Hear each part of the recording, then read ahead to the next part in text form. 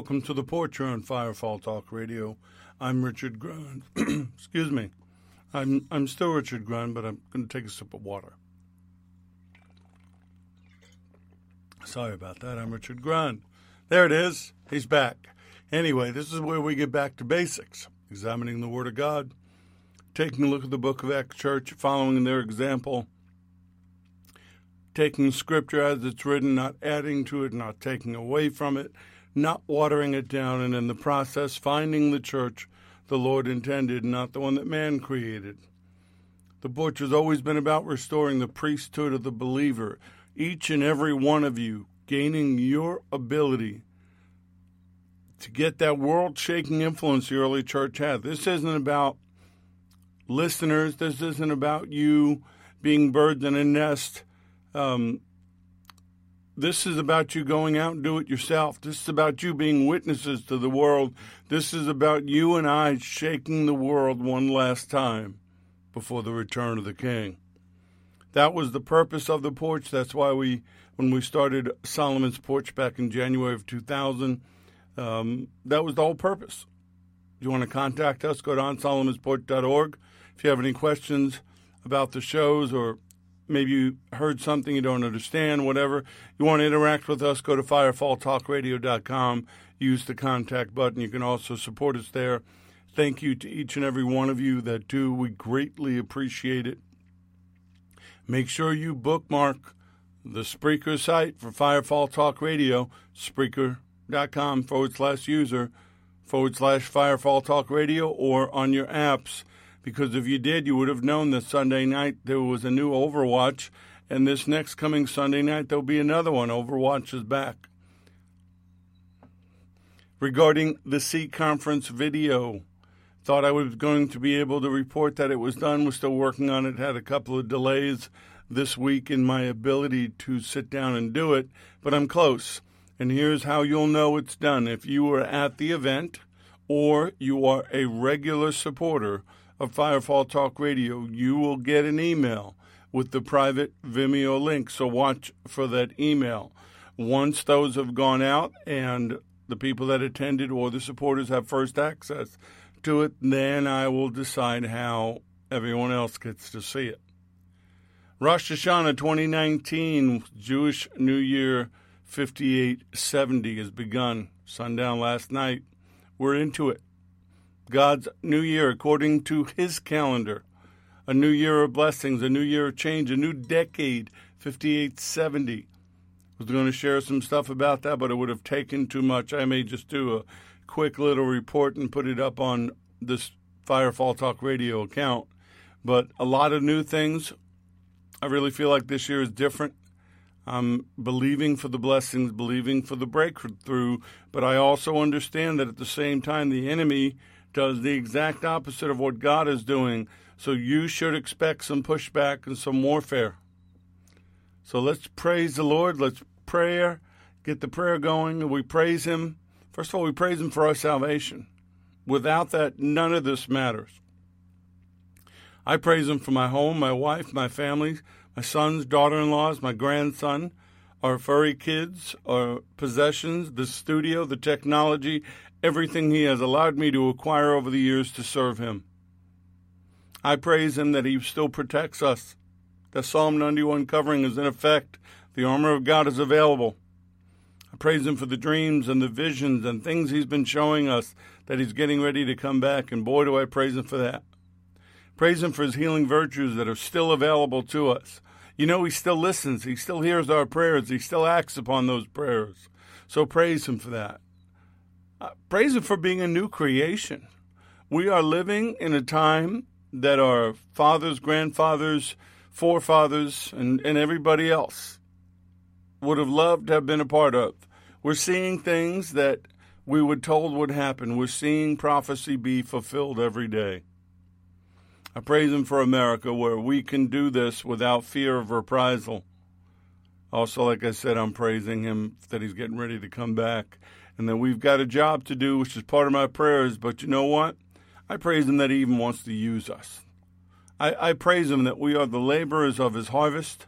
We are the servants in his kingdom. We are about our Father's business. I pray for the Middle East. I pray for Jerusalem, peace of Jerusalem. I pray for Israel. I pray for the leadership there, God's hand to be upon it, to protect them. All the things that are going on in the Middle East right now, the pieces being moved, the little prophetic chess game that's happening. My prayers for the fatherless, the widows, the innocents, the victims of injustice, in and out of the womb, both human and animal. This world has gotten really, really ugly, and that's part of the reason I look forward to his return. I look forward to him ending all that. But while we're here, we have to deal with it. We have to pray for, we got to pray against, we got to do what we're called to do. Take a stand. Stand against the slaughter of the innocents, the destruction, the things that are going on right now are so debased and ugly. The anti-Semitism, the religious persecution, the human trafficking. My goodness, the enemy is so busy. When's the church going to get as busy? I know there are people that are doing it. I know there are ministries that are doing it. But folks, we've been given all power, all authority in heaven and earth. We should be doing more than we're doing. And that's what the Porch is about. That's what SRT is about. I pray for us to have divine wholeness, health, and healing, getting back to our divine design. If you're not paying attention, the world, the food, the everything is designed to destroy you, not to build you up. The enemy wants to break you down. We need to listen to God's word.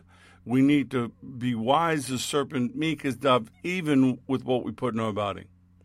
I pray for healing right now to everyone who's listening, who's hurt in heart, mind, body, soul, or spirit, who's sick, doesn't feel right, beat up, weary. I pray for you in the name of Yeshua HaMashiach.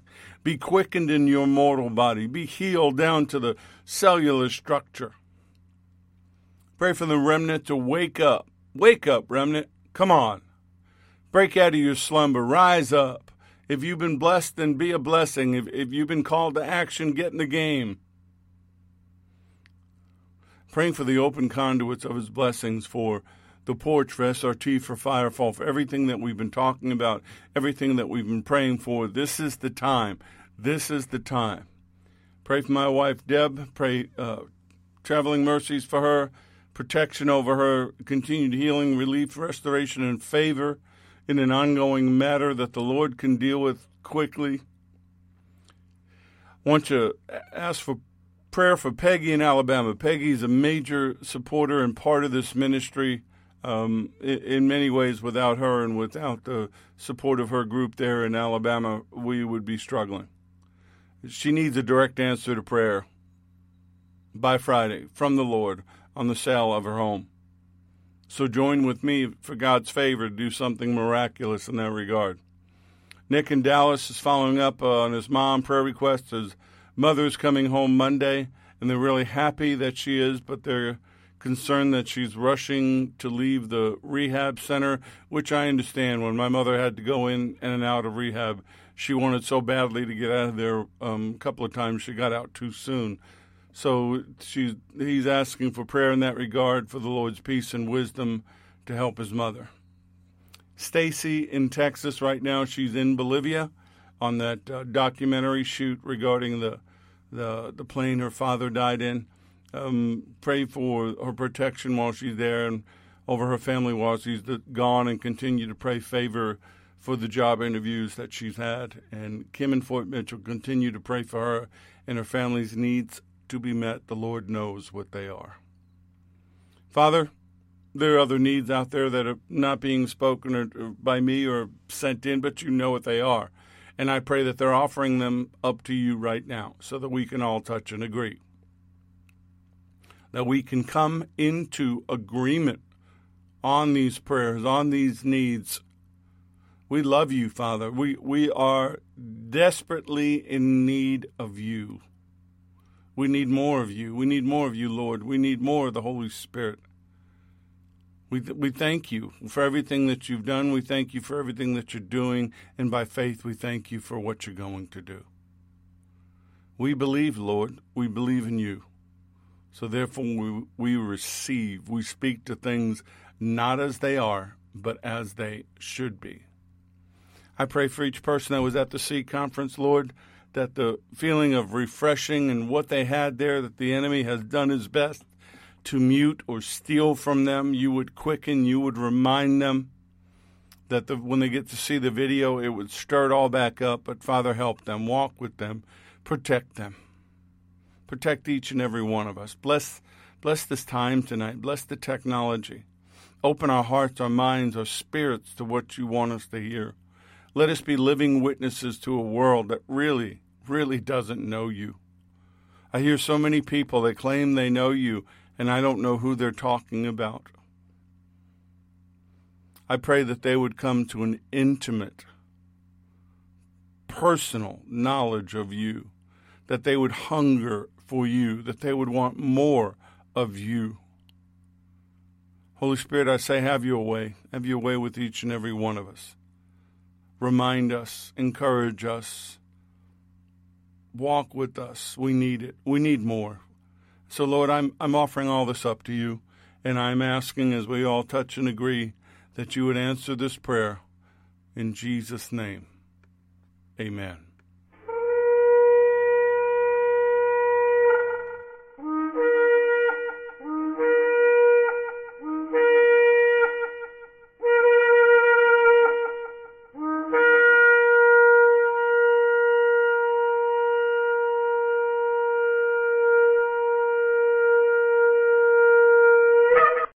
These lessons are proprietary information except where noted the information comes from outside sources. The combination of that information, the matter presented, is exclusive, cannot be repeated or used without permission. The date of this broadcast serves as the registered date of the following information. So tonight we're going to close out this look into Mark chapter 5, the story about the Gadarene man, the woman with the issue of blood, and tonight we're talking about the healing of Jairus' daughter. It all ties together. That this pattern emerges. That the faith inspired action. The action inspired compassion, which inspired evangelism. In him we live and move and have our being. We are kinetic. We're always in motion. The Holy Spirit is self-replicating. It's always in motion. Let's get real. If you're in a church where there is no movement of the Spirit, where people aren't getting saved, healed, and delivered, where all it is a lot of talking and a lot of show, I'm sorry, that's not what this is about. I personally don't have time for that. There was a time I wouldn't have known that it wasn't right, but now I do. Now I've grown up. I know better. But I do know that as we look and as we listen, faith comes by hearing, hearing by the word of God. As we get inspired, I'm praying and I'm believing, as I said at the beginning, that you're doing something with this, that you get up each day looking to be a living witness to the Lord. You may not know Scripture perfectly. You may have to paraphrase. You may not be the most learned about it, but so what? The Holy Spirit can put the words in your mouth. They can tell you where it is, can help you. But folks, we've got to shine. We have to shine in the darkness. We've got to change the way we do things. Business as usual isn't going to cut it. We've been talking about, like in Luke 6:19, that the multitude sought to touch him. And when they did, power went out of him and healed them all. I each and every day I want to touch him. I long for the day that I can wrap my arms around him. But until I do that, I touch him in heart. I touch him in the spirit. I want to be connected to him. I would really, really love to not have to do anything but serve him. Not worry about the cares of this world, not do anything but serve him. But unfortunately, that's not always feasible. We have family, we have needs, we have bills, we have all those things that the world has done to us. But I'm believing that the blessing is coming, that we can go and do and be about our Father's business and work the harvest for him. Now, if you remember Mark chapter 5, he heals the Gadarene man. They cross over. He's met there by Jairus, saying his daughter is lying at the point of death. Yeshua says, I'll go with you. As they're walking, a certain woman had a flow of blood for 12 years, suffered many things from many physicians. Basically, she went broke going to doctors, and nothing changed. In fact, she got worse. And she realized, this is who I heard about. This is the prophet from Nazareth. This is Yeshua. And if I can just touch him. And that's her goal. Shouldn't even be there. Shouldn't be in the crowd. She is ceremonially unclean. She's been this way for 12 years, which means she probably hasn't been with her family. If she's married, she hasn't been with her husband. She hasn't been near anybody. She's been struggling with this and ostracized and isolated. Jesus is her only hope. If I only may touch his clothes, and what she wanted to touch was the fringes on the prayer shawl, the tzitzits of his talit. And so she does. She reaches out, she pushes through, she risks it all, and she grabs a hold, and immediately two things happen. Her blood is dried up, her body's healed, and Yeshua felt the power leave him. Immediately, faith created action. Have you ever prayed where you knew immediately the Lord had heard it? I have. And he wants to know, who touched me? Who touched my clothes? And they're like, what? Look at all these people. What do you mean, who touched you? And then he looks and he sees the woman, and she's fearful. She's trembling. She falls down in front of him. And he looks at her and says, daughter, term of endearment, your faith has made you well. Go in peace and be healed of your affliction. That's true faith. She had reached the end of her prayer rope. She had to touch him. And her faith and her determination got a result. She had an immediate need. She needed healing now. Have you ever prayed like that? Lord, I have a now need. I need it now. And I have the faith that you will answer. See, he was moved by her faith and had compassion upon her. Faith's not a matter of naming and claiming to get what you want just because you want it. That's not what a loving father does. It does not override his sovereignty. But there are times that faith is all you have. And that means you have to relinquish your trust in yourself and put it in God. Which means whatever answer you get is his answer. If you've done all that you know how to do, and the last thing you know how to do is lay it on him, then it's his. Her faith made her well. That's what he said. He says that many times in Scripture. Matthew chapter 8 and chapter 9, verses 8:10, 9:22, 9:29, Matthew 15:28, Matthew 7:15, 8:48. Your faith has made you well. If we are as he was, shouldn't we have the same kind of compassion? I'm really seeing in the body a lack of compassion and a little bit too much Old Testament judgment and lack of grace. Let's be thankful we don't live under the law. If we lived under the law, none of us would survive. You fail in one aspect, you fail in all of it. So now we move on. Mark 5:35. Now while he was still speaking, which means to the daughter, your faith has made you well, go in peace and be healed of your affliction. While he's still speaking, some came from the Jairus' house, from the ruler of the synagogue's house, and says, your daughter is dead. Yeah, nice subtle approach, guys. Your daughter is dead. Why trouble the teacher any further? As soon as Yeshua heard the word that was spoken, he said to the ruler of the synagogue, do not be afraid, only believe. And he permitted no one to follow him except Peter, James, and John, the brother of James. So the other disciples are left behind. And then he came to the house of the ruler of the synagogue and saw a tumult and those who wept and wailed loudly. And when he came, he said to them, why make this commotion and weep? The child is not dead, but sleeping. And they ridiculed him. But when he had put them all outside, he took the father and the mother of the child and those who were with him and entered where the child was lying. And then he took the child by the hand, and he said to her, Talitha Kumi, which is translated, little girl, I say to you, arise. Immediately the girl arose and walked, for she was 12 years of age, and they were overcome with amazement. But he commanded them strictly that no one should know it, and said that something should be given her to eat.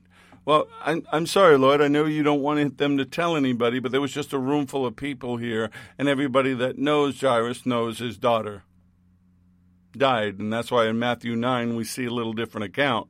Matthew 9:24 through 26, he says, "Make room, for the girl is not dead, but sleeping," and they ridiculed him. Same thing, but when the crowd put outside, he went in, took her by the hand, and the girl arose. And the report of this went out into all the land. It's kind of hard to keep the fact that you just raised this little girl from the dead. But that's what miracles do. The reason we have seen so little effect on the world in evangelism is there have been no signs and wonders to back it up. Remember, signs and wonders follow the Word. Yeshua is the Word, therefore signs and wonders followed him. So he gets there, and whether you see it in Mark 9 or Luke 8, it's the same thing. The people just bluntly say to him, "Your daughter is dead. Don't bother the teacher. Don't trouble the teacher." What does the Lord say? Do not be afraid, only believe, and she will be made well. Do not be seized with alarm or struck with fear. Simply believe in me as able to do this, and she shall be made well. Basically, they're saying her condition's irreversible. There's no remedy here. Why are you bothering this man? Give up. And I really believe, as I read this today and I thought about it, somewhere in this is the enemy. Somewhere in some of these people is the enemy, beating Jairus down, trying to make him feel bad for being the Jewish man, the leader of the synagogue, going to get this man that's causing problems for the Pharisees and the Sadducees. And your daughter's dead. What are you bothering this man for? And you know what the Lord's saying? No. Stop being afraid. Continue to believe. His faith was under attack. You've been there. I've been there. You have well-meaning people that are being used by the enemy to speak words into your ears, words into your life, words over you and your family and whatever your dreams and visions are. They're trying to get you to come to your senses. They're trying to get you to be logical. Well, no, I live an illogical life. I live a spiritual life. And the Lord there, first thing he does is to reinforce his faith. I believe he does that for us now through the Holy Spirit. You suddenly remember scriptures. You suddenly remember a moment he answered a prayer. And those are the moments that you have to let go of what your mind says and what the world's saying and what common sense says and get back to spiritual reality. Just have faith.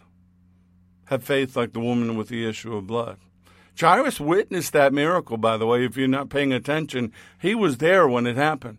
He witnessed it, so his faith had to be supercharged, and immediately the enemy sends somebody to pop his bubble. Nothing has changed. The tactics the enemy used then, he's using now. But I say to you, cast your burdens on the Lord because he cares for you. You are never bothering him with your prayers and your need. When you have a need, what you need is him.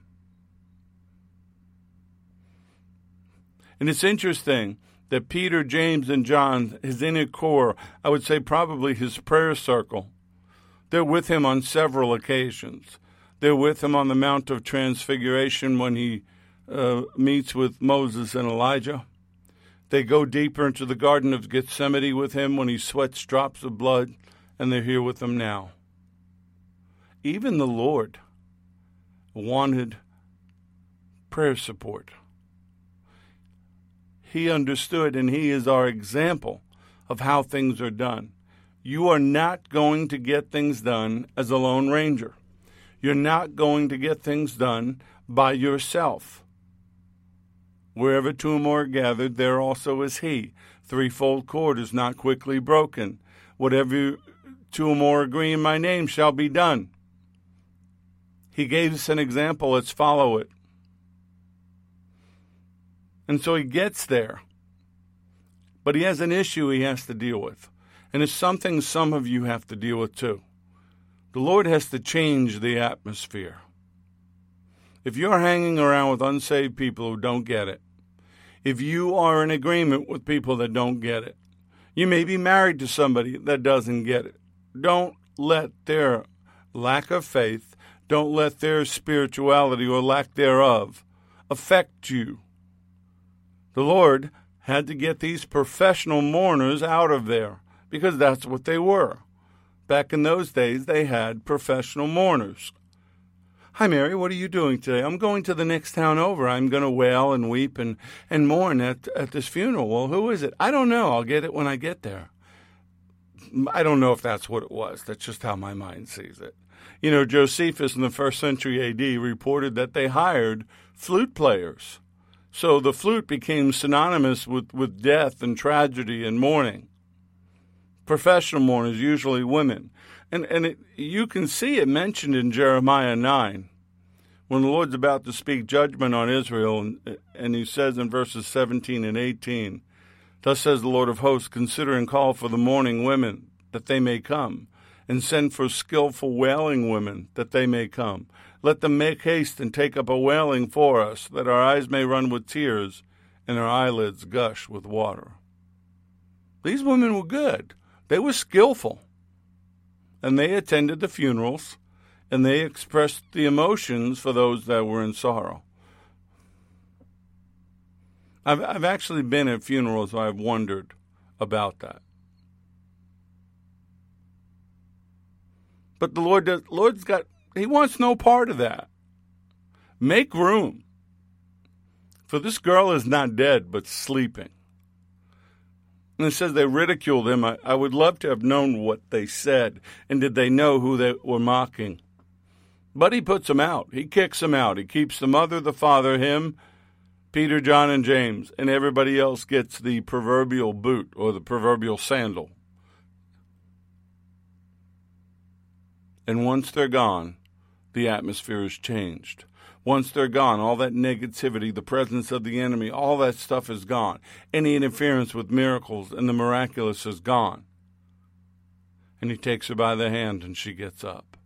Talitha Kumi, little girl, arise. When that little girl got up and he said, get her something to eat, I would love to have seen the look on the faces of those people that mocked him. But basically when he says, make room for faith, make room for the Lord.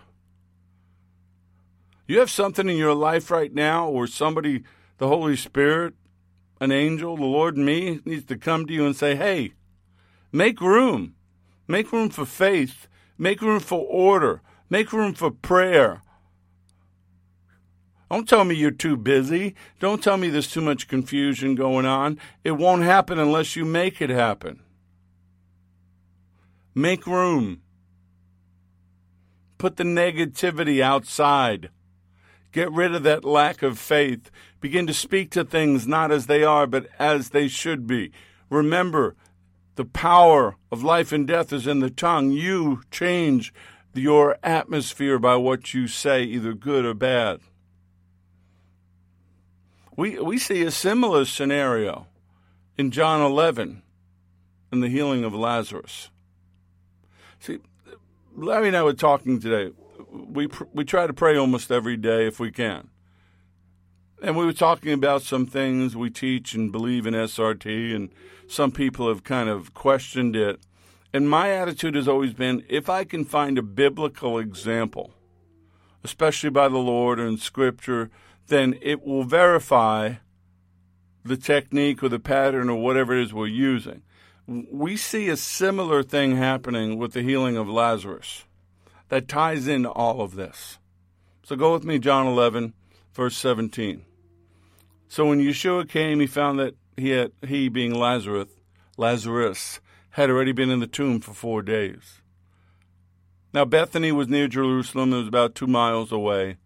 And many of the Jews had joined the women around Mary and Martha. Remember, the women are the professional mourners, to comfort them concerning their brother.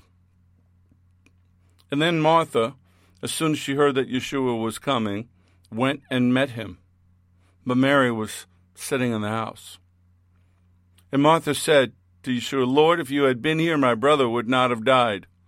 But even now I know that whatever you ask of God, God will give you. Now, that would seem like verses 21 and 22 are an act of faith, but I don't really think so. She doesn't specifically ask him. And Yeshua said to her, your brother will rise again. And Martha said to him, I know that he will rise again in the resurrection in the last day. She's not listening. Her grief and her lack of faith is blocking her hearing. And Yeshua said to her, I am the resurrection and the life. He who believes in me, though he may die, he shall live. And whoever lives and believes in me shall never die. Do you believe this? And she kind of redeems herself, and Martha says, yes, Lord, I believe that you are the Messiah, the Son of God, who is to come into the world. When she said these things, she went her way and secretly called Mary her sister, saying, the teacher has come and is calling for you. Now, I don't know if that was exactly the truth. Maybe he did. I don't know. But we don't have that in Scripture. As soon as she heard that, she arose quickly and came to him. Now, Yeshua had not yet come into town, but was in the place where Martha met him. And then the Jews who were with her in the house and comforting her, when they saw that Mary rose up quickly, went out and followed her, saying, she's going to the tomb to weep there. So you have the friends and family and the professional mourners. Mary's on the move, they're on the move. And when Mary came to where Yeshua was, she saw him. And notice the difference between the approach. She fell down at his feet, saying to him, Lord, if you had been here, my brother would not have died. I've always seen the two approaches as Martha got in his face, Mary fell at his feet. Therefore, when Yeshua saw her weeping,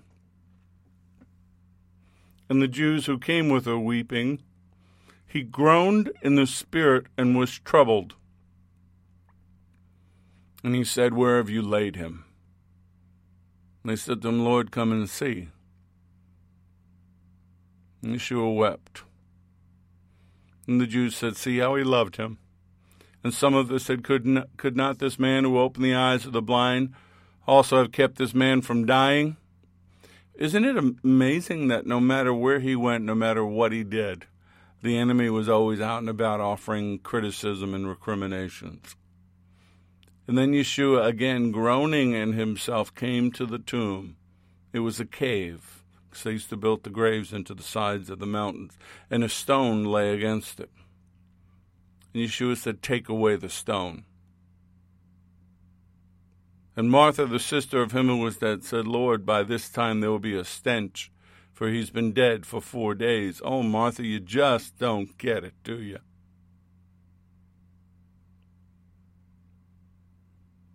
And Yeshua said to her, did I not say to you that if you would believe, you would see the glory of God? Then they took away the stone from the place where the dead man was lying. And Yeshua lifted up his eyes and said, Father, I thank you that you have heard me, and I know that you always hear me. But because of the people who are standing by, I said this, that they may believe that you sent me. And when he said these things, he cried out with a loud voice, Lazarus, come forth. And he who had died came out bound hand and foot with grave clothes, and his face wrapped with a cloth. And Yeshua said to them, loose him and let him go. Now, we've talked about the magnitude of this miracle on that 4th day. The reason you stink is because your body, the gases, the blood has stopped flowing. There's no oxygen. There's no life. The organs begin to deteriorate. The gases build up in the body. Tendons are snapping. You begin to decompose. And the one who spoke everything into existence ended the decomposition, ended death. And in the blink of an eye, Lazarus with Lazarus again. What a moment. I know they've portrayed it on film, but I doubt it gives the full effect. You've had these people wailing and weeping and the public displays of grief that culture had. The beating on the chest, the whole bit. And he sees this. And this groaning, a deep anger wells up within him. He's angry in his spirit. He's deeply troubled. This feeling of human outrage, the fury and the anger. Not that he's furious at Martha or Mary or any of the, but the futility of this scene. It didn't have to be this way. This wasn't what my Father intended. And then their lack of belief in his ability to do what he's about to do. And what was he about to do? He had come to heal Lazarus. We see that in the previous chapter, John chapter 11, when he gets word. In verse 11, he said to them, our friend Lazarus sleeps, but I go that I may wake him up. And his disciples said, Lord, if he sleeps, he will get well. However, Yeshua spoke of his death, and they thought he was speaking about taking a rest and sleep, so Yeshua spoke to them plainly, Lazarus is dead. And I am glad for your sakes that I was not there, that you may believe. Nevertheless, let us go to him. And then Thomas, who's called the twin, later on becomes doubting Thomas, says, let us go also that we may die with him. Because they know where he's going, the Sadducees and the Pharisees and the temple guards and everybody. They want to kill him. See, Martha doesn't know this. Mary doesn't know this. She doesn't even ask him specifically to raise her brother from the dead. She expresses her faith in his ability to do this, but she doesn't just outright ask him. And I think that's the reason many prayers don't get answered today. You hedge your bets. You don't specifically say, Lord, this is what I'd like you to do. Well, Lord, I know that you can, so I'm hoping you will. If she had really recognized and believed who he was, she said she did, but she didn't really. She wouldn't have danced around it. She would have simply said, Lord, raise my brother from the dead. I'm asking you, please. And I think that's why we see in verses 11:33 and 11:38, groaned in the spirit and was troubled, groaning inside himself. That is like a horse does in fear or anger, that snort, that indignation. And we can only surmise what's going on in his heart and his mind at that moment. But I have no doubt it has to do with the kingdom of darkness and Satan and death. And they'd gotten their grip on his friend Lazarus. And he was troubled, he was agitated, he was stirred up in his mind. He uses that phrase later on in the Garden of Gethsemane. My soul is troubled, and what shall I say? Father, save me from this hour. But for this purpose I came to this hour. I think we need to get troubled more. We need to get agitated more. I'm sick and tired of being sick and tired of what Satan does to my brothers and sisters. I'm sick and tired of what the kingdom of darkness is getting away with. I'm sick and tired and troubled by what the church won't do about it. I've been in melees. I've talked about doing security in the middle of a riot, and you have 11 security guards on stage, and suddenly you only have 2. The others fled in fear, and you're in the middle of it, and you're just grabbing people and throwing them and stepping on people and pushing them down, pushing them off the stage, and you or the other security guard are standing back to back, taking on all comers. Sometimes that's what it feels like in dealing with the powers of darkness. Where's the help? Where are the others? Where are those that said, I want to do spiritual warfare? Oops, not what I want to do. Everybody wants to do lion things till it comes to be a lion. This wasn't his plan for us.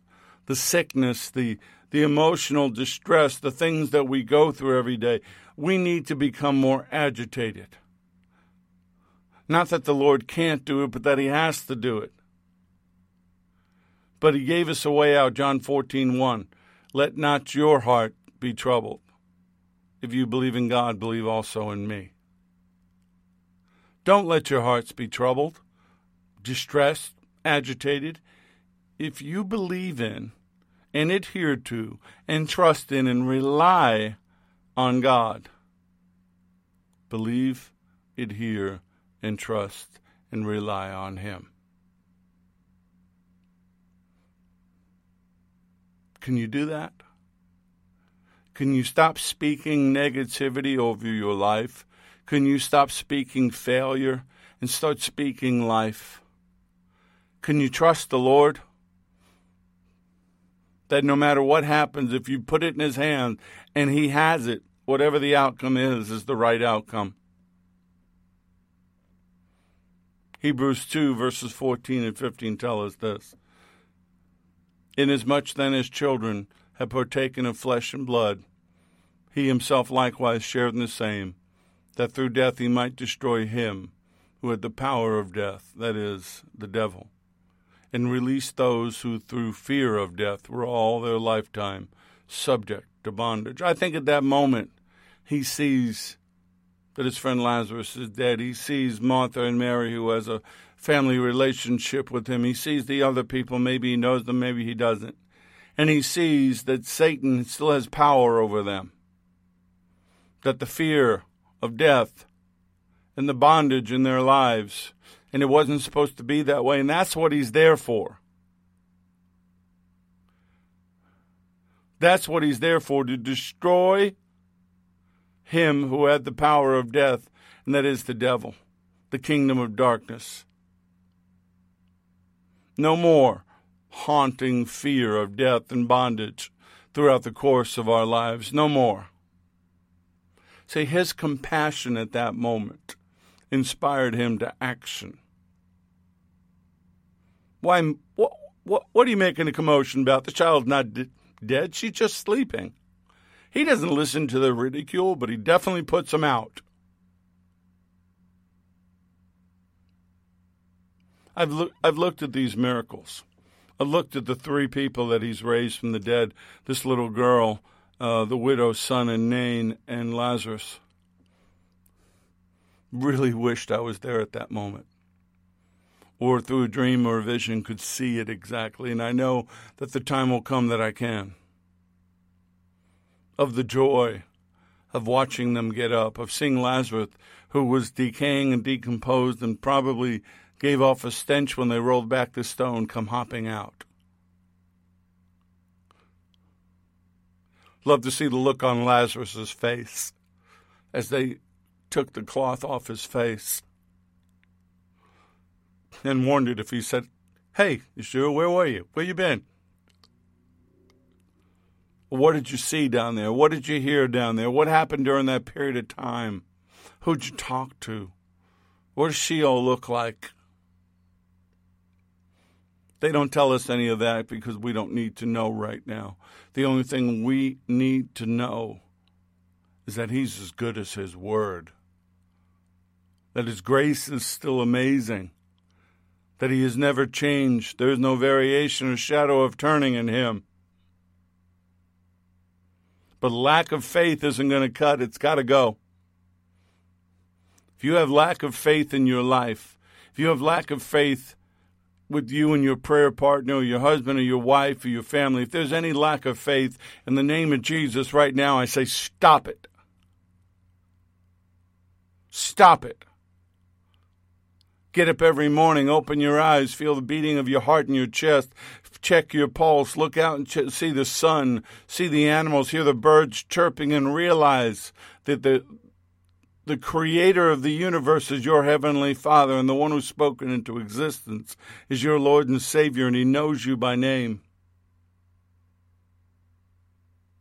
He himself took our infirmities. He bore our sicknesses. He fulfilled what the prophet Isaiah spoke.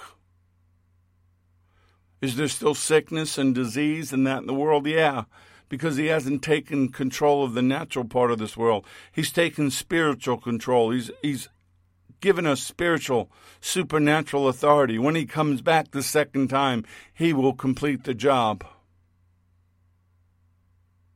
But it was his compassion on people that motivated him. So I'm going to ask you right now, when you look at somebody in bondage, when you look at that drug addict, when you look at that person that you know is not right, when you look at somebody who's making bad, sinful choices, the same choices you made before you got saved, do you feel compassion for them or do you feel judgment?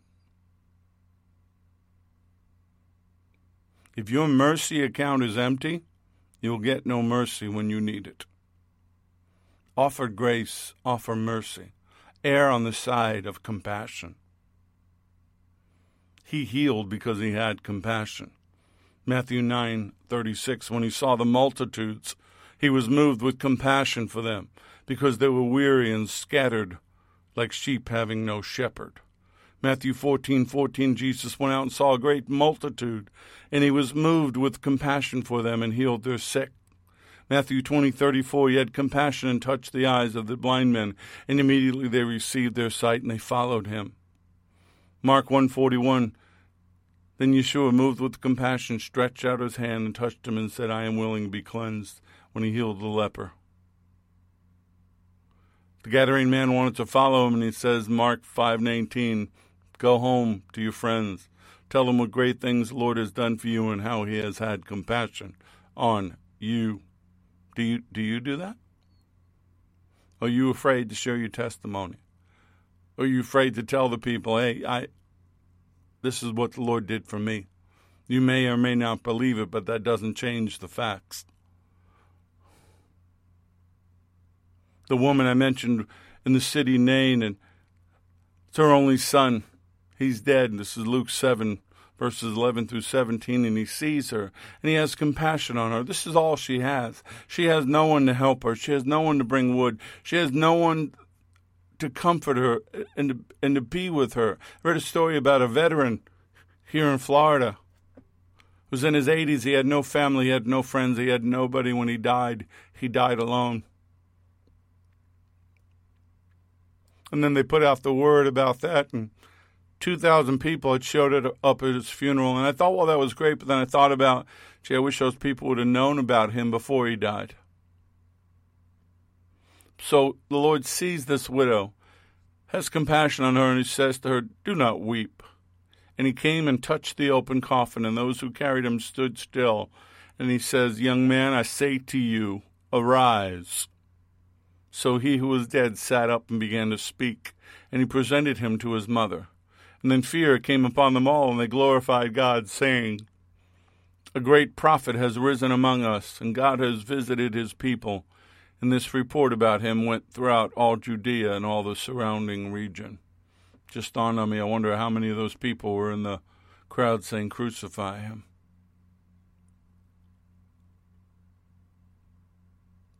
And with everything that he had done, with all the miracles that we're talking about, we really don't know how many disciples that he had in the country. I mean, he healed so many. The only thing we do know from 1 Corinthians 15:6, that the largest number mentioned is 500. 500.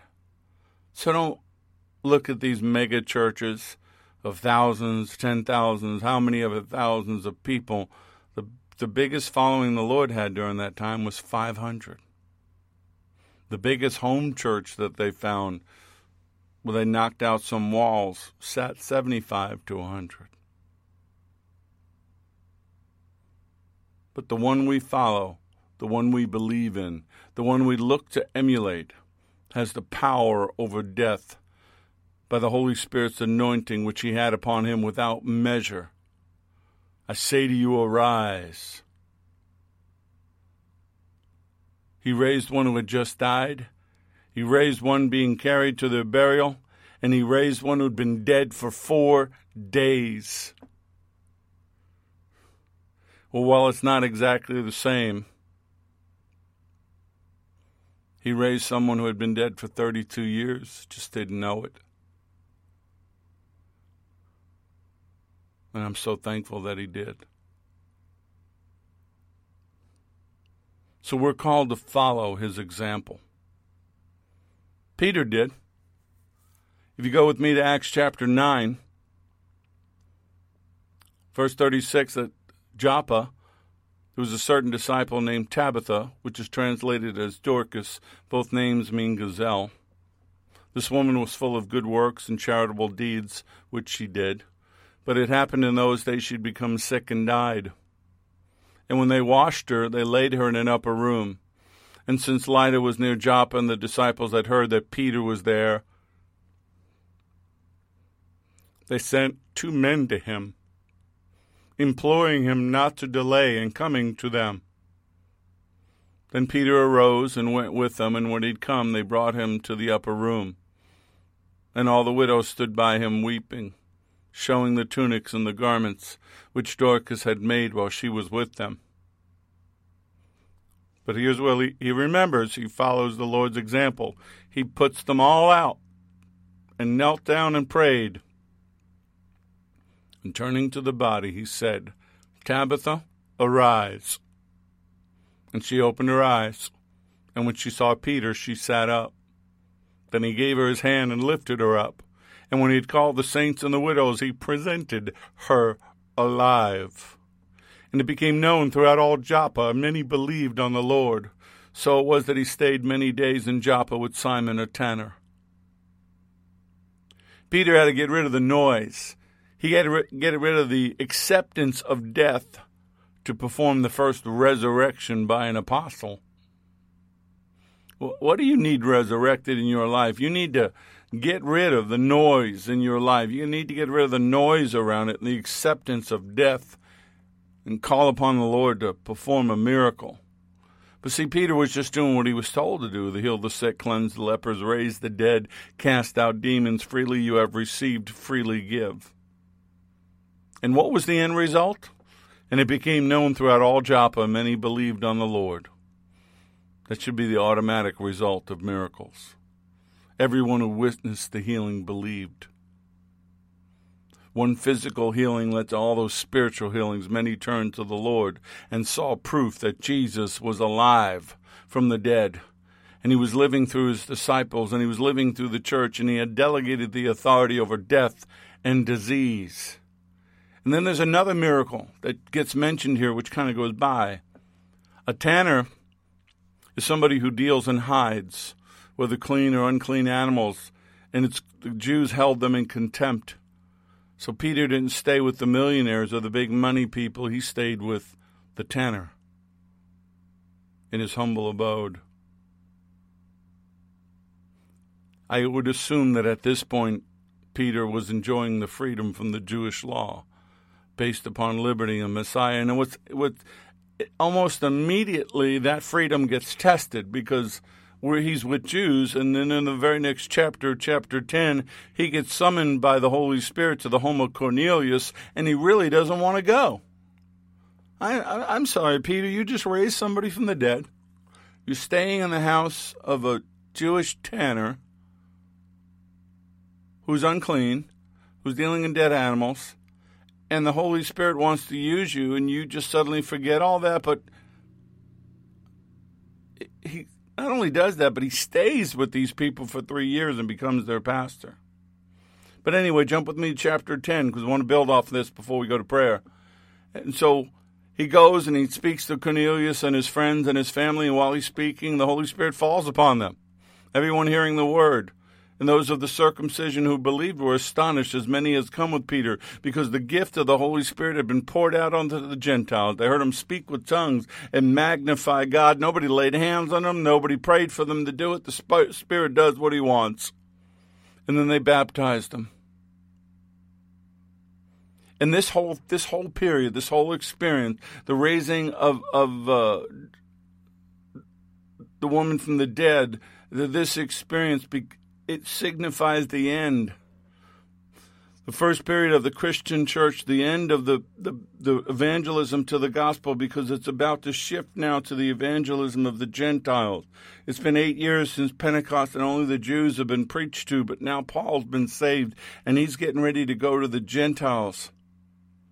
They were told, just only go to lost sheep of Israel. He came to his own, and his own did not receive him. Came to the Jew first, and then to the Greek. The church founded on Jews by Jews, but now it's time for God to take the gospel to the Gentiles. God's in the soul-saving business.